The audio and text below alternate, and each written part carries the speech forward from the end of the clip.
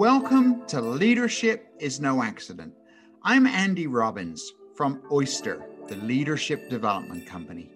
In each episode, leaders from all kinds of backgrounds share their leadership stories. We explore what got them started, what they learned along the way, and what ultimately fueled them to achieve their goals. We explore this and a whole lot more so you can take your leadership game to the next level.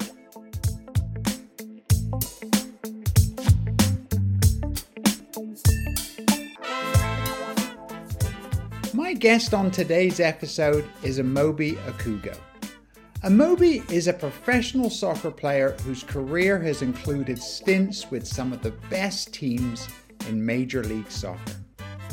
In previous episodes, I focused on leadership in a business context, and it was great to explore with Amobi how leadership in sports and business overlap.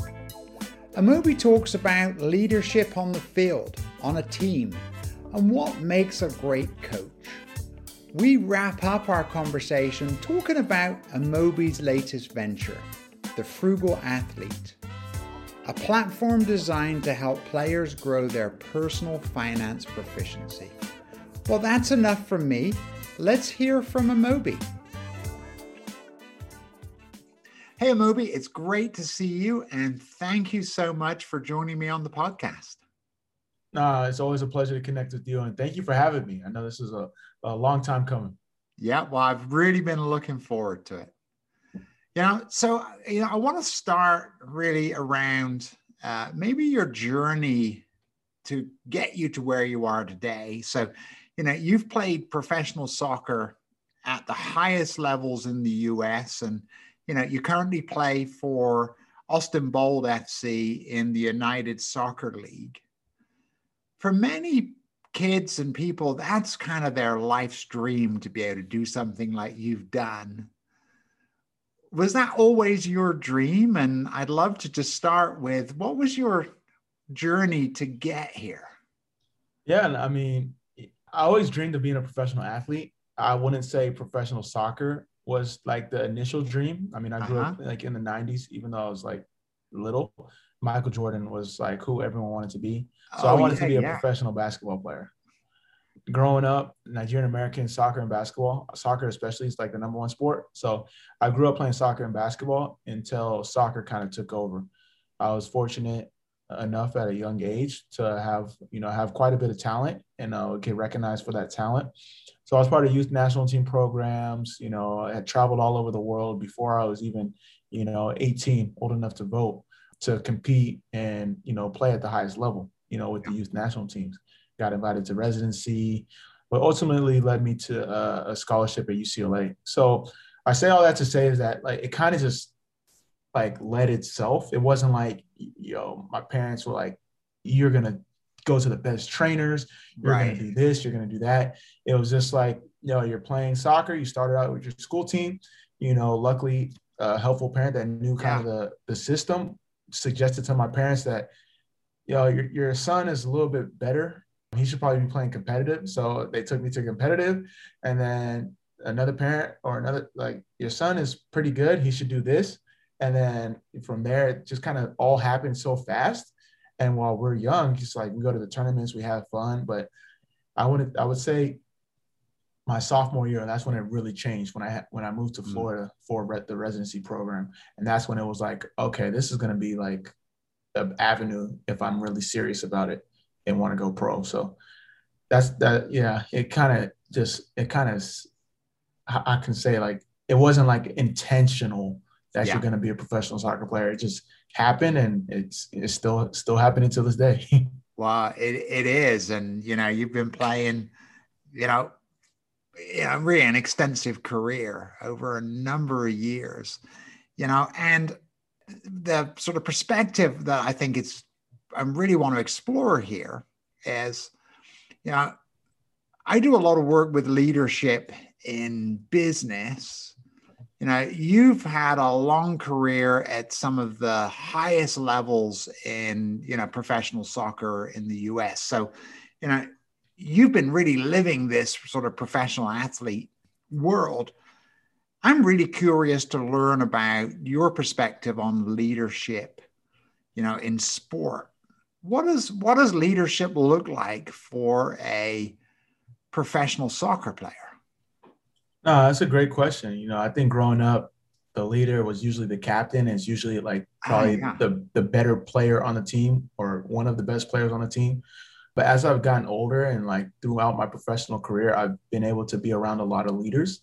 And I think the biggest thing around leadership is, the guy or gal or whatever sports you play or individual is the one that can be someone that you can count on. At least, Hmm. from a leadership standpoint, from a teammate standpoint, there's always that one guy you can count on, and that's usually the leader, someone that they can confide in, someone that they're willing to go the extra mile for.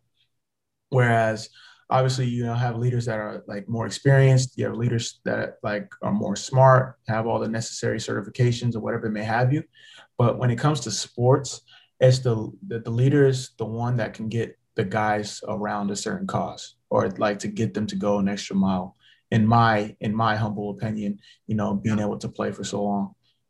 Got it. So, that's fascinating what you say there, because my definition of leadership, and certainly from a business context, is leaders declare a future that others commit to achieve. And what you just talked about there is, the leader on the team is the player that can get everybody else to come along and maybe achieve the goal that's been set out. And exactly, because obviously in sports you have like, as we like to call like the rah guys, the ones that are gonna like yell before the game, like let's go, let's go, like, and then you got the guys that that have done it, like they've been in the game for a long time, have seen a lot. But the true leaders, when it comes to the soccer pitch or sports for that matter, are the ones that are like, yo, let's lock in, boys. Like we need this win, and everyone's gonna fall in line. Or the locker room. It's just like sometimes you go through wins, you go through losses. So there's a roller coaster of a season. But the leader leads by example, is able to have the young boys trust, the older guys trust, everyone's trust in the sense of like, I know if I'm playing bad, I can always count on this leader to have my back, or he's gonna run for me, or he's gonna sponsor me in the sense of like he's gonna stick his neck out to protect me. And especially in sports, and when it's like a dog eat dog world, and there's natural competition, even Yeah. outside of sport, but within a team too, because everyone's fighting for spots, a leader is going to be able to you know rise above that and be build the team together. Got it. And you're talking about, a team perspective, and obviously from a soccer perspective and many other, sports, the team has to be bigger than the individuals on it. You know, I'm curious, what does leadership look like from a team perspective on the field? There are some teams that clearly have something, and there are other teams that don't really seem like a team. And you've played, as I say, a number of different clubs and teams over there, many, many. What really stands out for you of those teams that really gelled? What was it about those? no, that's a great point because like I feel like if you watch enough sports, you can tell like, all right, that team has good leadership, that team has good chemistry versus, all right, Yeah. that team's in disarray. Like they're bickering at each other, they're not on the same page. So for me, when it comes to how leadership coincides with team and like what makes a good team, it's that camaraderie, that unit. Like it's not one person doing one thing. It's like when you think of a car, everything has like its own function. You got the engine, you got the steering wheel, you got the tires, you got the seats, you got the dashboard. And I feel like the same way when it comes to a team, everyone knows their role, everyone embraces their role, and everyone figures out a way to provide and participate and protect their role within in relation to the team. I know you talked about there's no I in team. The Yeah. team is the star. And I think the best teams realize that if the team does well, the individuals will stand out as well too. Whereas teams that don't do well, it's like, all right, they're so focused on their individual selves that they may do well, but the team suffers for it, and it doesn't work out to their liking. Yeah. Well, I'm an England fan, so Oh, sorry. yeah, and we're Apologies. recording this the week after England's loss in the European Championships final. And by the way, I'm pragmatic about it. The team did incredibly well, and Yeah, to me, there's good things ahead. But that's facts. it's kind of an example of a team with, I would say, great spirit, but then something goes wrong. And I'm curious on the teams that you've been on. I'm sure you've been in that same situation where, let's say, a player's made a big mistake, or you're on I don't know, a losing streak or something. What have you seen around those great teams and how they rally round, and what makes them a great team in times of adversity? I think they take responsibility and accountability. They put the stress and the pressure on their shoulders, whereas it's easy to blame the person that was at fault. In England case, the people that missed the PK, but the great teams, the great leaders are like, no, this was a team effort. We win as a team, we lose as a team, and they're able to take the bullets. For the I don't want to say the lesser Yeah. the teammates or the lesser role players, but they're able to take the bullets. They'll take those hits at the expense of the greater good of the team. And you don't see that a lot in sports today. People sacrificing themselves at the expense of a team. But when you do, you find like those teams are the ones that will fight till the end and usually bounce back more often than not. Yeah. And I think you're touching on something so important there, which is resiliency. Mm-hmm. And I see the same thing in business, that things aren't always going to go your way, but the resiliency and your ability to bounce back, absolutely critical. And I think what you're touching on there is spot on in terms of a great team is resilient and able to overcome those issues. Exactly. And this is going to be a big test for that England team in terms of, are they going to be able to recover? And I certainly hope they do. Yeah, I mean, if you look over the last, three, yeah, 3, 4 years. They went to the World Cup semifinals, they went to the Yeah. Euro finals. So it's a testament to their team as a whole and the leadership amongst the team. So it should be interesting if they can move forward, or if this is like kind of like the tipping point of them, hopefully fall. Not I don't want to say hopefully, but possibly Yeah. falling down. Sure. Time will tell. Yeah, time will tell. Yeah, exactly. Yeah. There's no free lunch. So we've talked a lot about, and I really appreciate your perspectives of what it's like from a player point of view. It's kind of fascinating with, let's say, sports teams, that they tend to have a coach, and that's a little bit different than a business team where the leader of the business team is really a member of the team.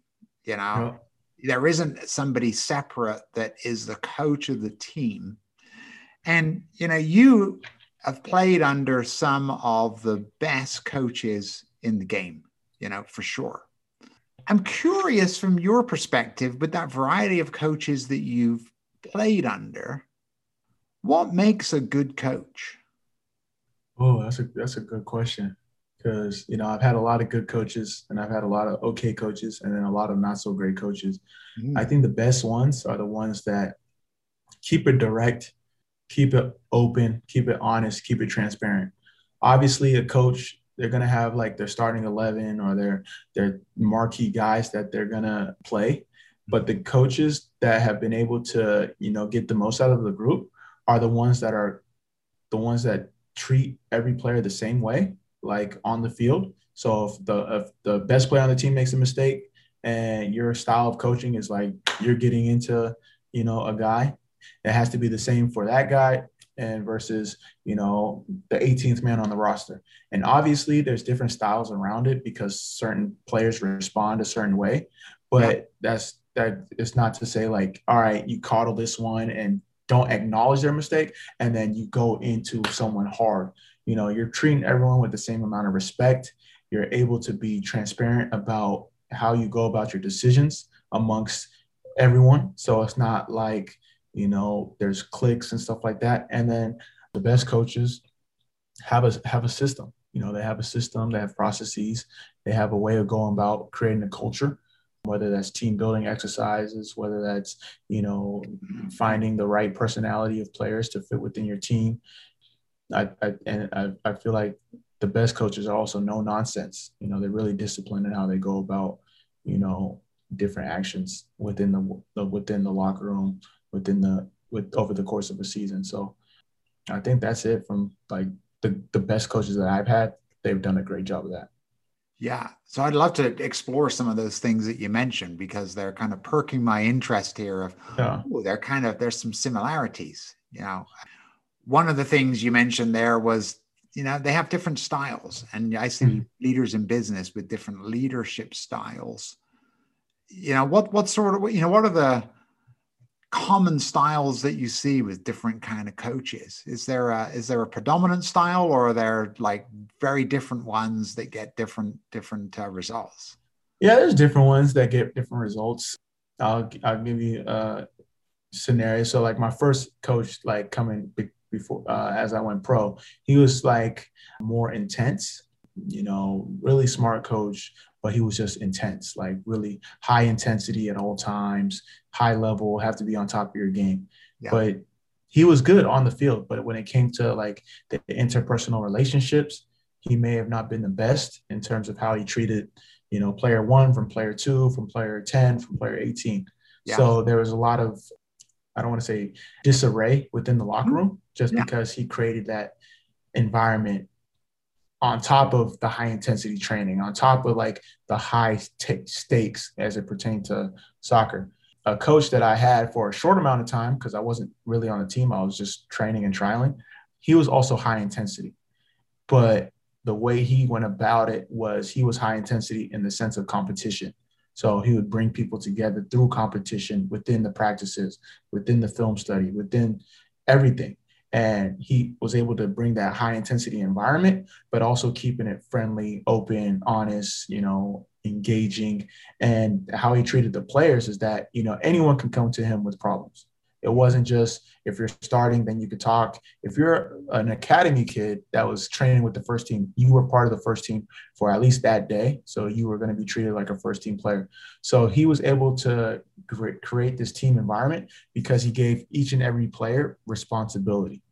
And I think the best leaders are the ones that do that, or the best coaches. Yeah. And, if you're a bench player and you're not playing that much, but your coach is giving you that responsibility to make you feel involved, to make you feel included, to, show that you matter, you tend to do more for that coach, because you can't fault him. He's done everything. He's being open and honest with you. You're just not in his immediate plans at the moment, maybe because someone beat your spot or you just don't fit with the style right now. But you can't be completely upset about that, because he's honest and he's in your corner. Yeah. Well, it's fascinating what you're sharing there, because I really wasn't sure if there was going to be similarities or really big differences between, let's say, business and sport. But what you're highlighting there is, a leader gets to know, the people in the team, the people that they're leading, personally. And I've had leaders that I've worked with who've spent a lot of time investing in just getting to know me and family, etc.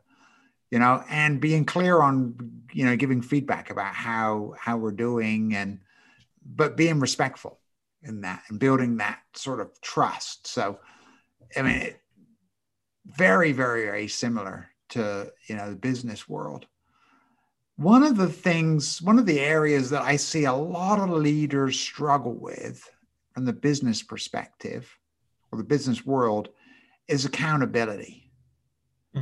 And holding people accountable on their team to get results. And I imagine, on the top teams, there's not much margin for error here. You're really stretching. You want to be your absolute best. What's your perspective on accountability in teams, and what do the best coaches do to maintain a culture of accountability? Now, I think you bring up a great point. And I think when you talk about like the relationship and synergy around, sports and business, I think that's why a lot of athletes if they can transition properly, they do well in business. As it pertains to accountability, I think sports naturally allows for it because it's a results oriented business. It's, numbers lie, players lie. The film doesn't. The film never lies, Right. So if something happens on the field, you can see it, you can analyze it, and at the expense of, if you win 3 points, if you lose 0 points, if you tie 1 point. So you base it off that. So the players are already accountable for themselves. So it's easier for a coach to say, like, hey, we haven't been getting these results. We're going to have to make some changes. Or, you're a forward, that the top forwards are scoring 10 plus goals a season. You only scored 4.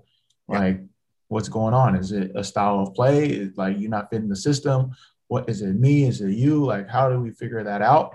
And then from there, we can analyze because we have metrics. And then in terms of, like, from the coaching standpoint, and it's unique too, because if they don't do well, if the players don't do well, then it's a reflection of the coach, and the coach will get fired too. So he has to, like, kind of transfer that accountability to everybody. It's a unique, I would never be a coach because it's a unique situation, because you're not on the field, but you're helping set up, you're training them, you're developing them, you're trying to bring the right pieces together, and they can still lose, they can still make mistakes. But that's what's so great about sports, is that everyone makes mistakes. It's how you bounce back. So I think it naturally forces or it naturally invites accountability. It's just how you go about it. Like, are you, like, more constructive criticism type of coach? Are you more like lay it out on the line, open and honest?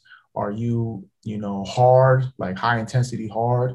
And how are you conducive to your team and how you go about presenting that accountability? Got it. Yeah. I mean, it sounds like it's critical. And what I'm hearing is, the best coaches are very clear with expectations, but they're giving a lot of feedback. And as you're highlighting, there's a lot of feedback, film, etc. And I know that data is just taken off. Mm-hmm. And I'm sure that's probably been a huge change, over the 10 plus years in your career. Oh yes, from when I first started to now, it's been an absolute game changer, and I think that helps. When it comes to coaches and staff to, like, analyze, accountability.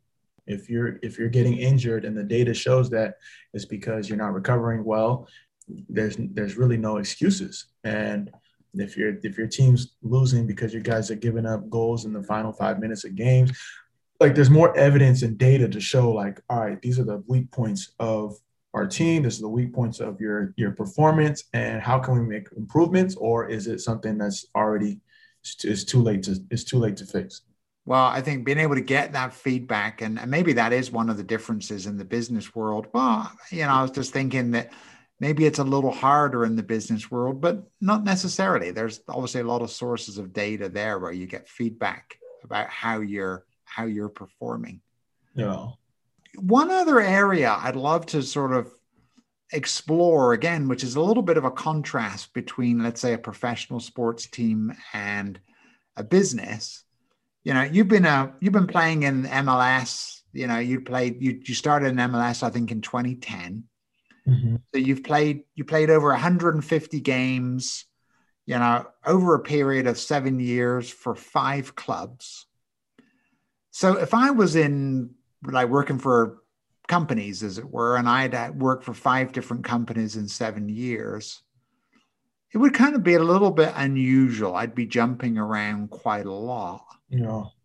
But from a professional sports standpoint, I mean, that's not unusual. And the dynamic, I think, is very different because you're under contract and you don't really have a say, is my guess. And maybe I'm curious on your view here of, you can get traded. You can be moved to a different team at any time. And, we talked about, a great team has this camaraderie. And yet, every one of you knows that you could be shipped out and traded to a different team at any time.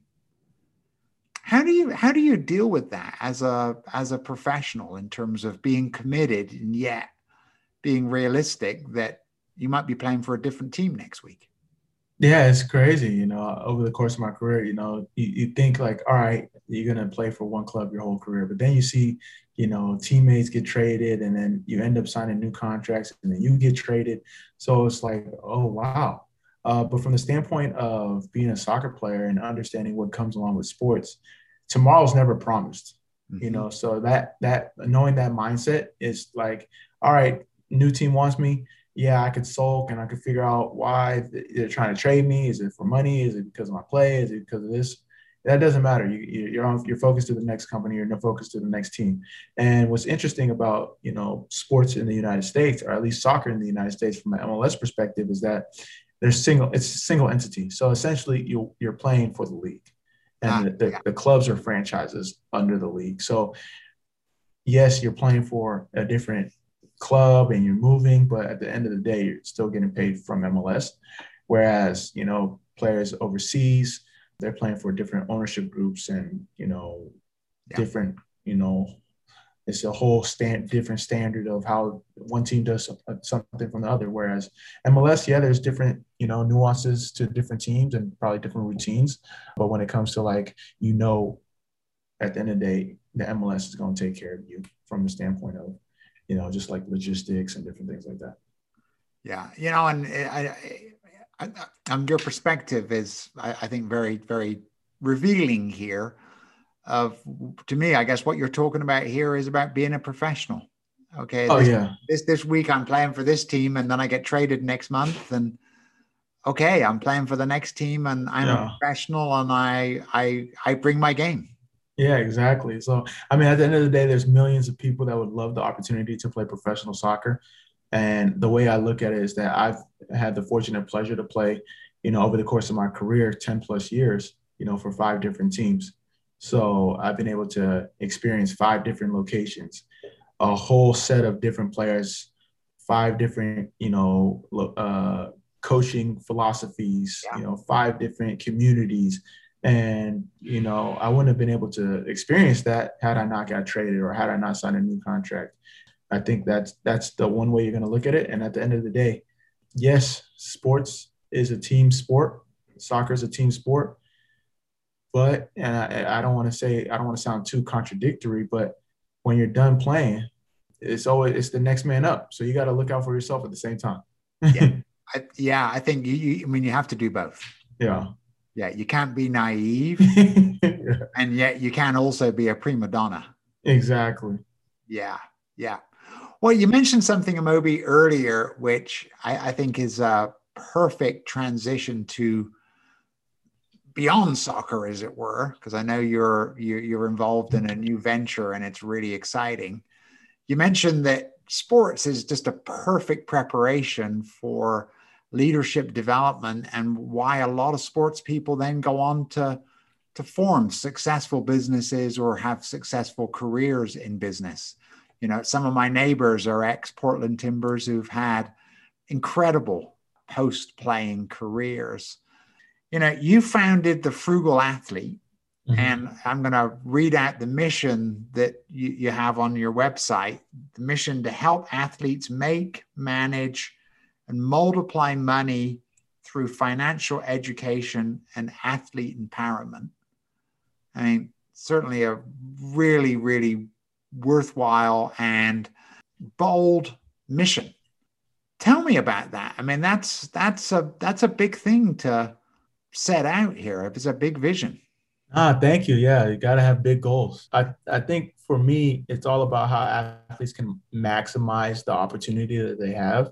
We're in a unique position. Obviously, we see the big time athletes, the Michael Jordans of the world, Yeah. the LeBron James, the Serena Williams, the Tom Brady's, but not every athlete has that unique opportunity to be an anomaly.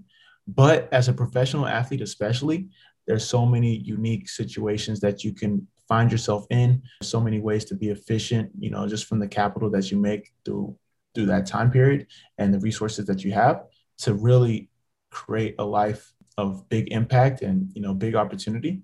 So that's kind of what I wanted to set out to do with the Frugal Athlete. And a lot of times when at people see frugal, they're like, all right, we're teaching athletes how to be cheap. And that can be further from the truth. It's Mm. all about how we can be efficient, economical, and prudent about our financials and our career decisions. Gotcha. So if I'm a professional athlete and, I'm thinking about, hey, what lies ahead, what would I get from the frugal athlete? How do you help someone like me if I was like a player thinking about the future? That's a great question. So through our media, because we do have a whole media arm where we have podcasts, written content, video content, we hope to share stories and content of other athletes that we like to consider role models, that we can apply the principles that they have experienced throughout their careers and based off the decisions that they've made, that you can go back and apply to your own personal financial playbook. And then another way is that we use our education. We provide curriculums, courses, templates where athletes can hopefully use and apply it for their own situation. So what does that look like? If I wanted to start a podcast and I don't know where to start, we have a course and we have a template of all the things that you need, how to navigate, building out a show. And once you build out a show, how can you monetize that? Or, we have a course about rookie mistakes, the 10 most common rookie mistakes that athletes make when they first come into money. So we're coming through it from a edutainment standpoint. Yeah. And hopefully we can build out that piece. And then if anyone wants like one-on-one or group coaching, we do that as well. We're not financial advisors, so we're not going to tell anyone what to invest in, tell people to consult with their financial teams and experts, but we will help you change your behavior around personal finance, money management, and career development, which is at the end of the day, when it comes to money, money is a behavior problem first and foremost. So if we can come at it from the root level, now they have a better knowledge base when they are working with higher level deals and more complex deals and, getting deal flow and different things like that. Got it. So it sounds like this would be relevant for a player at different stages in their playing life cycle, as it were. Oh, exactly. So if you have a student athlete is interested in like trying to make an opportunity from name, image, and likeness to a young athlete that's like trying to figure out how to navigate, being a rookie and budgeting and, making a significant amount of money, to like a veteran in the game that's looking to transition and how to navigate turning their network into opportunities. The content that we provide, the resources that we provide fit every model. And what's good about athletes, they're natural trendsetters. So if we're talking about financial literacy from an athlete perspective, individuals that are attracted to athletes will be able to apply the same principles. Maybe not at the level like LeBron James or Serena Williams, but there's certain financial principles that you can take and apply to your own personal financial playbook. Fantastic. Well, I got to say, kudos to you, because that is an act of leadership in itself, of you're declaring a future and bringing others along with you. So that is terrific. Thank you so much. That means a lot. Yeah. Well, I'm just curious, what was your motivation really for getting started? Was this something that you struggled with yourself? Is it something which is recognized as a really common challenge for professional athletes? So for me, I was really motivated after watching the 30 for 30 Broke documentary. And the documentary highlighted like the financial fouls of professional athletes, and they're athletes in the NBA, the MLB, the NFL. And, historically across the board, those are like the top athletes. They're making a lot of money compared to, MLS at the time when I was playing soccer. Like I was making good money, but I was going to have to work after I was done playing regardless. So when I saw these athletes, struggle, and I was like, okay, I need to double down. Who can I use as athlete role models to learn from? Because I don't want to learn from, these people making their mistakes. And I researched, and you would get the occasional article on Forbes or Market Watch, but there wasn't like a Business Insider for, athlete money management moves. So I did more research, and like I kept finding LeBron James, Tom Brady, Kobe Bryant, rest in peace. And I was like, I can't compare myself to them because they are anomalies. So I was like, all right, let me start a frugal athlete. I'm selfishly curious about athletes that I could use as role models. So let me like do my own research around it. And it started out kind of as a passion project.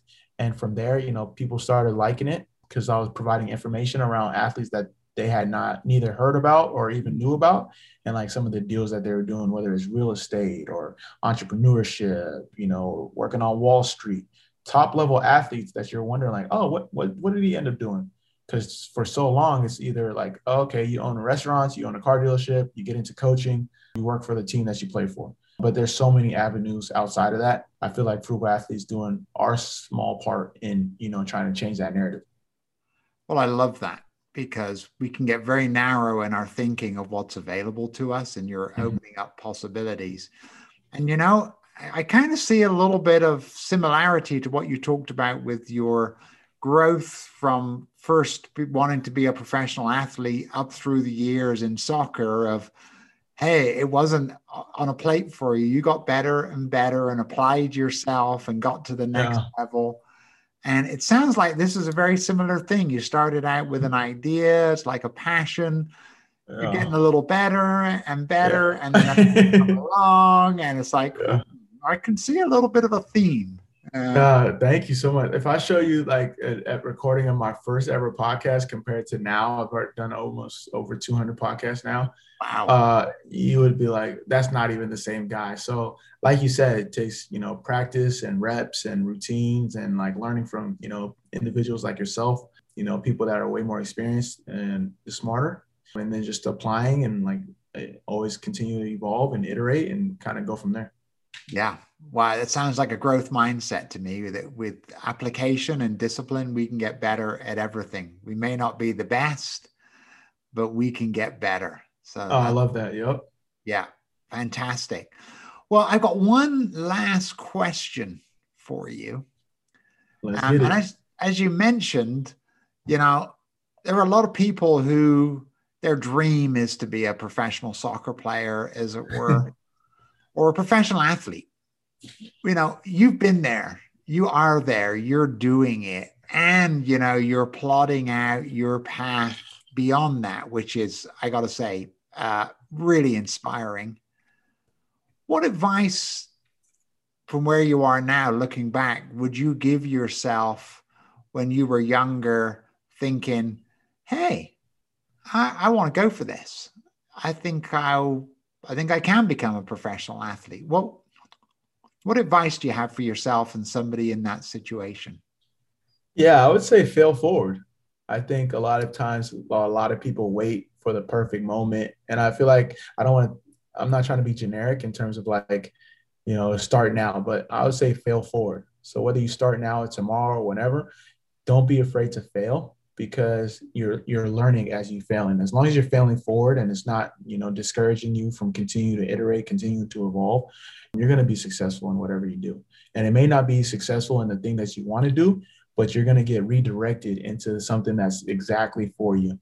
And you will only find that out if you fail forward. So that's probably my biggest piece of advice. There's been so many ideas like I have in like my journals all around here, and I just write them down because I know at some point, if I haven't already started it, I'm going to find time to do it. And if it works out, great, I can double down on it. If it doesn't, at least I have in my mind, like, all right, I tried it. It didn't work out, but I know that. And the satisfaction of knowing instead of like wondering and saying, what if, coulda, shoulda, woulda, I think that's really important for me. I love it. And wow, that is really, I think, important advice, not just for somebody starting out, but, anybody in their career, whether as an athlete or a professional business person, as it were, in terms of there are no guarantees. We start off with a plan. A plan is a hypothesis of if I do this, it's going to lead to that. And as you've highlighted, it doesn't necessarily, but it leads somewhere and we learn and grow. And failing is a necessary part of the journey. Yeah, exactly. No, you're exactly right. That is awesome. Well, Amobi, thank you so much for sharing your insights here. I got to say, it's been an absolute privilege to have you on the show. And I was really curious about how sport and business and leadership overlaps. And, you've just shared some terrific insights about what it is to be a great leader, whether it's in sports or business. So thank you so much for that. Nah, thank you for having me. And like always, every time we connect, it's always like I always come away learning more. And I'm excited to continue building this relationship and excited to be on your podcast. Likewise. And I'm excited about what's ahead for the Frugal Athlete. And thank you so much. And I'd say to listeners, definitely check it out because there's a lot of amazing content out there. I appreciate that, for real.